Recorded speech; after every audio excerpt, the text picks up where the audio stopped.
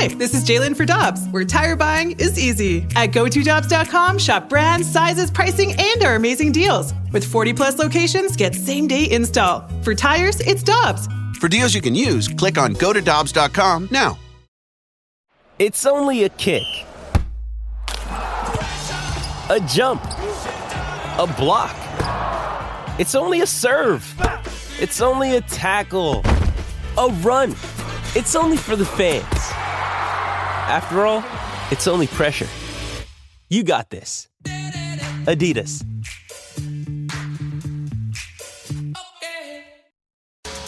It's 9:01 in St. Louis. Carricker and Smallman. Your time check brought to you by Clarkson Jewelers, an officially licensed Rolex jeweler. And right now, if you respond to Michelle's latest post on her Instagram page, and that is at @MSmallman, SMALLMON, and use the word, Michelle? Butterball. Respond with the word Butterball. You'll get a $15 certificate towards a Butterball turkey at the store nearest you that sells Butterball turkeys. Yes, it's in the story. Reply to the story. And the first one, somebody might have already beat you to the punch, but the first one gets the certificate. Let's head to the Brown and Crouppen Celebrity Line. Jesse Rogers covers the MLB for ESPN.com. He's based in Chicago. And Jesse, it's always good to have you with us. Thanks for taking some time. How are you?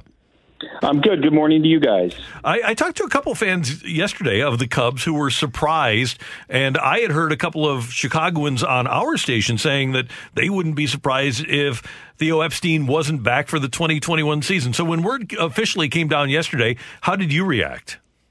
No, I definitely was not shocked, and I understand from the outside looking in, it definitely sounds surprising because here's a guy with a $10 million contract for next season. And also, how many executives move on, on their own, right, without being fired? That's usually not how it works. But Theo has kind of been foreshadowing this sort of move for a while. And I think over the summer, and he mentioned this in his press conference yesterday, between the labor problems, the COVID situation, the Cubs are in a bit of a transition. I think this year sort of got to him, and he just figured, I'm going to take a year off.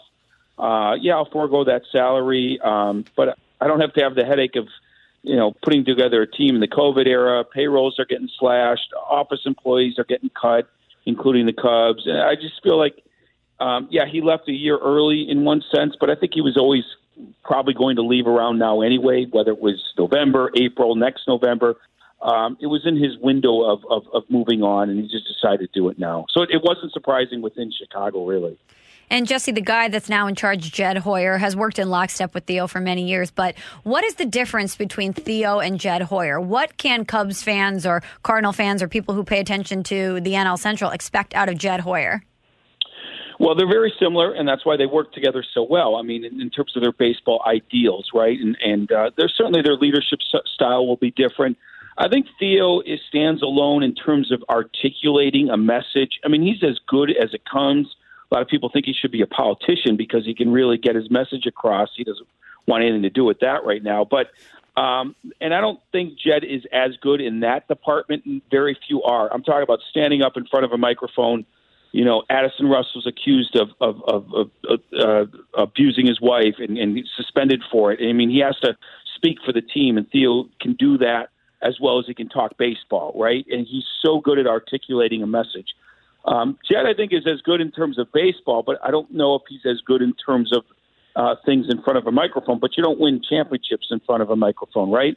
So he's got to, I think, add someone to the group that will complement his strengths.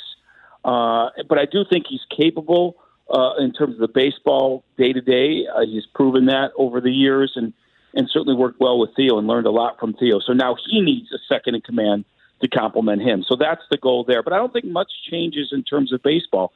They were very alike in their ideals and the way they see the game. ESPN's Jesse Rogers with us on 101 ESPN. And Jesse, is Jed Hoyer and whoever succeeds him as GM, are they going to have to disassemble what Theo and Hoyer assembled? Essentially. I mean, that's a good way of putting it. It's a little dramatic, but essentially, yeah. I mean, they have a core group of players, as you guys know, won the World Series in 2016. It's the same group. I'm talking offensive players minus a few tweaks. It's Brian, it's Rizzo, it's Schwarber, it's Baez, it's Wilson Contreras. It's the same group for the last half decade that has kind of stalled on offense while approaching free agency. That whole group, 4 of them at least, are going to be free agents a year from now. Wilson Contreras 2 years from now. That's a lot of guys to be free agents at the same time. So they've got to figure things out before that happens. You can't just let 4 guys walk without getting much for them other than maybe a draft pick. So, yes, they have to disassemble a few things because timing is not on their side, but also production is not been on their side. So it's twofold. They need to do it to sort of figure things out for the next half decade, but they also need to do it because the offense isn't very good right now.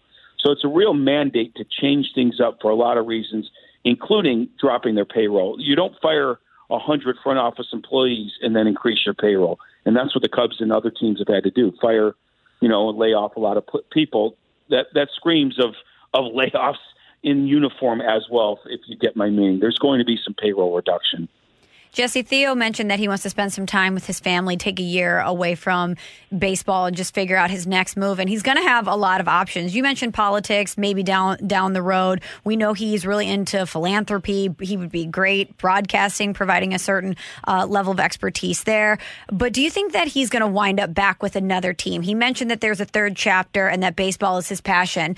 So do you think he's going to return to baseball? And if so, what role do you think that'll be?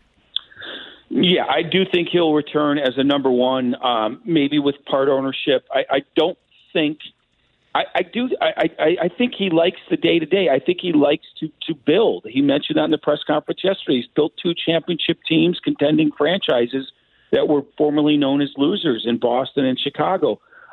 He could return with an ownership stake, but I don't think he'll be someone that has an ownership stake and then does nothing. Why would you do that when you have all this baseball knowledge? So he'll be a number one somewhere with potential for some stake in ownership.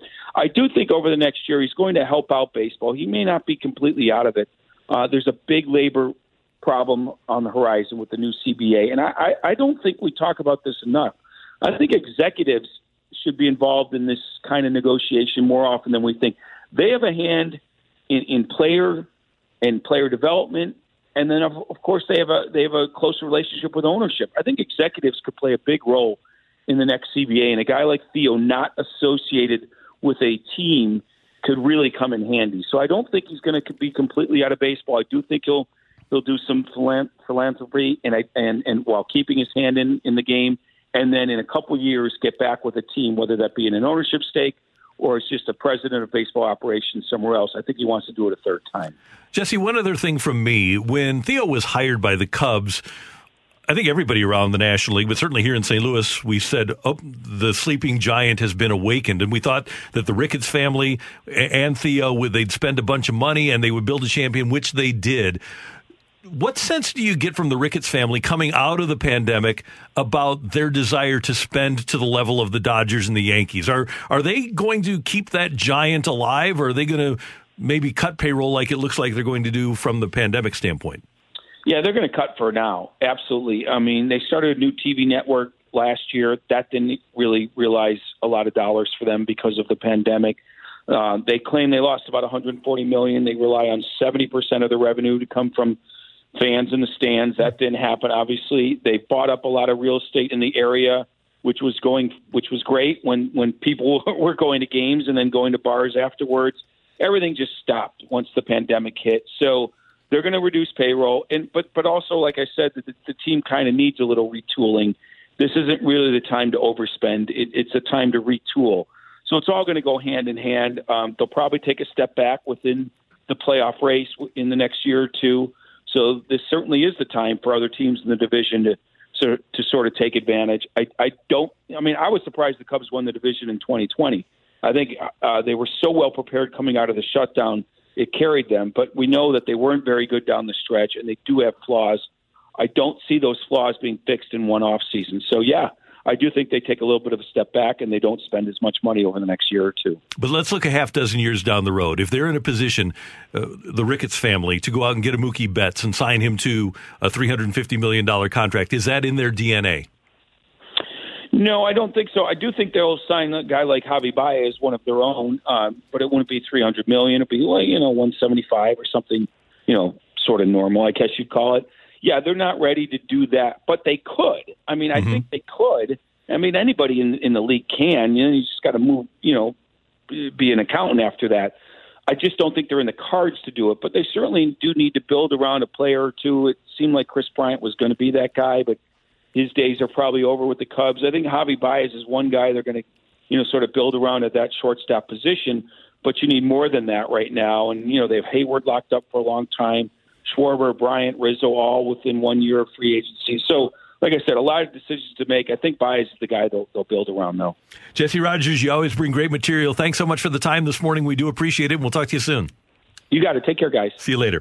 That is Jesse Rogers, ESPN.com. Interesting notes from Jesse about the Cubs and where they're headed. Transition time in Chicago. Transition time in the National League Central, don't you think? Absolutely. Isn't it funny to look back and think what we thought the division was going to be heading into the 2020 season, what it ended up being, and where we are now looking into 2021 as we survey the landscape and all of these teams with all of these question marks? And you look at the money that they're going to remove from their payroll. Ryan Braun is gone, and the Brewers still have not completely closed the door on trading Josh Hader. We've seen the Cardinals with Wainwright and Molina out there in free agency and cutting Wong. And by the way, Wonger was offered a multi-year contract and turned it down by the Cardinals. The Pirates aren't even trying. The Reds lose Trevor Bauer. It is going to be a different looking and less expensive division in 21. It certainly is. And I think if the Cardinals are looking around at that landscape, they feel even more confident in their approach. Because if they're looking at their team the way it's currently constructed and they say, okay, we are good enough to compete in this division and we know that all of these other teams are also going through a lot of transitions, why would we go out and spend a lot of money now? That's Michelle. I'm Randy. Coming up, we're going to tell you who got the certificate towards Thanksgiving turkey. And we've got You're Killing Me, Smalls, on 101 ESPN.